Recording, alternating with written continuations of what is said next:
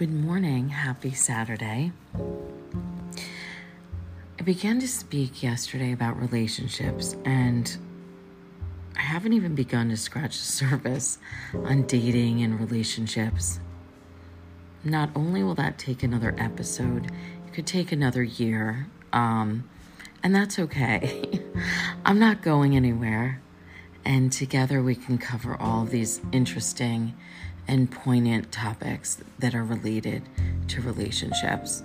The good, the bad, the ugly, the funny, the challenges. But when I was thinking about sort of the dating game, it made me think of my own story. And before you can perfect your dating game, you really need to do some work. First off, on yourself. Now, it's not really work. It's more of a self-assessment, if you will. So this will be less about prepping for a date, spending an hour shaving, and more about introspection, reflection, and a good look into the mirror of self-love. And I believe the fine art of fierce self-love, love of oneself is essential before finding that connection that will satisfy your soul and move mountains and complete you and all of those romantic ideas. So what do I mean by self-love?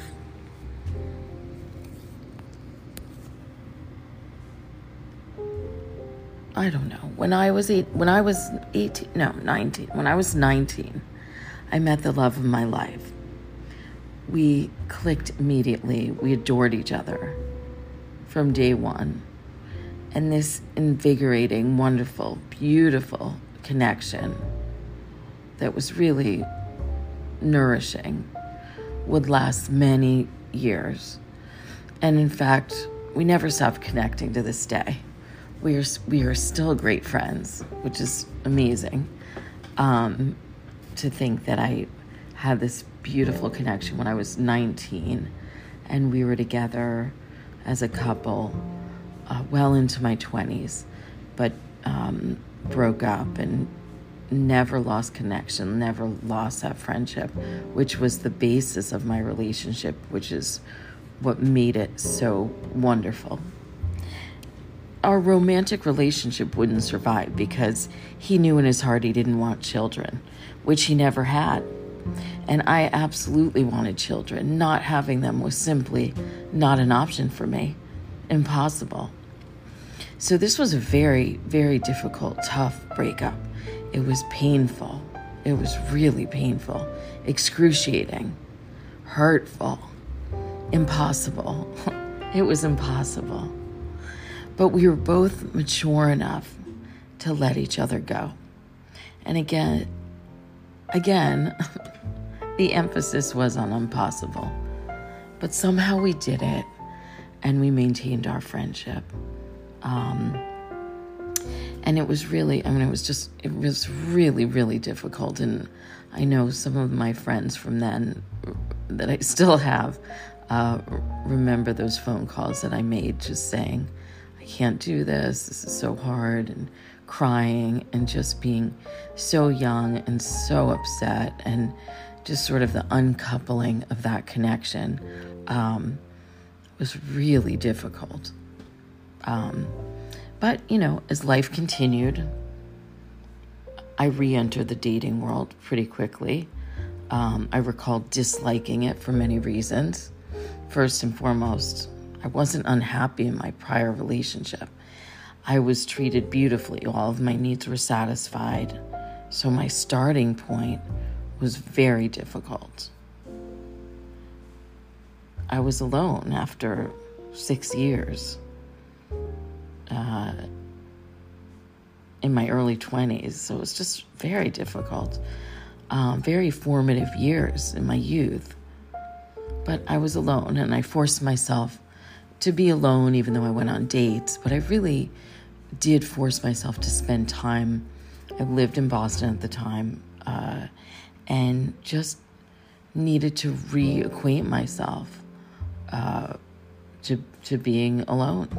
But I was so accustomed to doing everything as a couple. It was really hard, just grocery shopping, everything. We did everything together. So relearning how to be alone and with myself and just not feeling like I needed somebody with me all the time was a challenge. But one day I took myself on a date. I went to see a movie alone. We love to go to the movies, but I went alone by myself, all alone, me in the theater. And I found a seat somewhere in the middle and settled in. And in reality, I didn't care. Once I was there, I really wanted to see this movie, so it was a good distraction. And it was fine. In fact, it was invigorating because I was proud of myself. And then I thought, this is wonderful and terrible at the same time. But it gave me something. It gave me freedom. It gave me a freedom that I understood immediately. And that was that I could be by myself and be happy and content and capable. I was capable. I didn't need somebody. I wanted somebody. I enjoyed the company of a partner, but I didn't need someone. And then I deeply understood that the most important relationship that I will ever have, and the truly defining relationship that I could count on forever, is the one with myself. And that really is the most important one, because that's the one that needs to be really healthy and really settled and really calm. And I also realized that any relationship, no matter what, the basis of my happy and positive relationship would start with the relationship with myself that needed to be cultivated and paid attention to and worked on with care, with effort, with thought.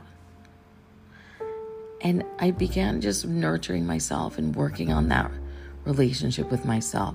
And I would put myself in uncomfortable situations and push myself through it to strengthen my soul and my sense of who I was. And it was great. And I asked myself some of those hard questions, like, what if I just met me? Would I make a good impression on myself? What was the message that I was sending out into the world? What did I bring to the table as a woman? And that's the question I'm going to have you focus on today. And that's what requires your attention. Not your dating app, not all of that. I mean, yeah, if that's the time for it, fine.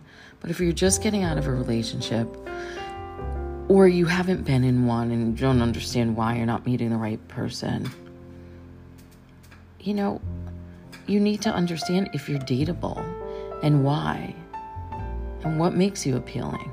What do you bring to the table? Why would someone want to be with you? What is it? Can you write a paragraph about it? Because if you can't, you need to. You need to. And if you can't answer those questions with positive affirmations and a positive sense of who you are and what you want, being true to yourself, and with those answers being clearly defined, it's back to the drawing board. You shouldn't be in the dating game.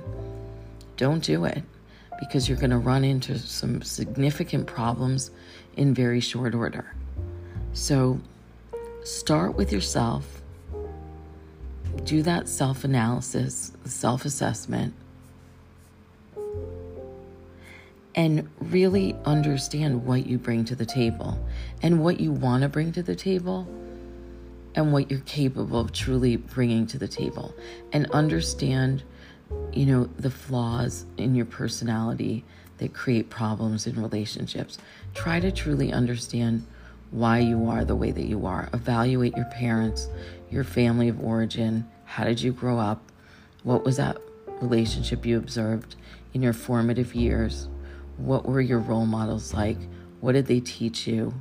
Are you recreating a very unhealthy relationship that you saw in your parents? Or are you doing things entirely different so you don't end up like your parents? Or do you not know? Or you're not even aware? Because if you're not aware, this is a really good time to observe your family and understand what makes you who you are. And think about what you want to bring to the table, what you're looking for in a partner. Can you bring those things to your partner? Are you healthy? Are you confident? Are you secure? Because without that foundation that's really positive and healthy, it's impossible to have a healthy relationship that's successful and happy, that's long-lasting, that satisfies your soul, that energizes you, that makes you feel like you've met the love of your life. Those things can't happen if you're not healthy and whole yourself. So you have to start with cultivating that love and attention that can only come from you. And then we can take it from there. And I can help you with your dating profile any day. But that fine art of fiercely loving yourself is essential before finding the connection that will satisfy your soul. So do the work before you set out there on that dating path. And good luck. It's a process, it's a journey, so be patient. And enjoy your weekend. It's a good time to reflect on all of these topics, so take that time to yourself and enjoy your day. Thank you for listening to Embracing Life.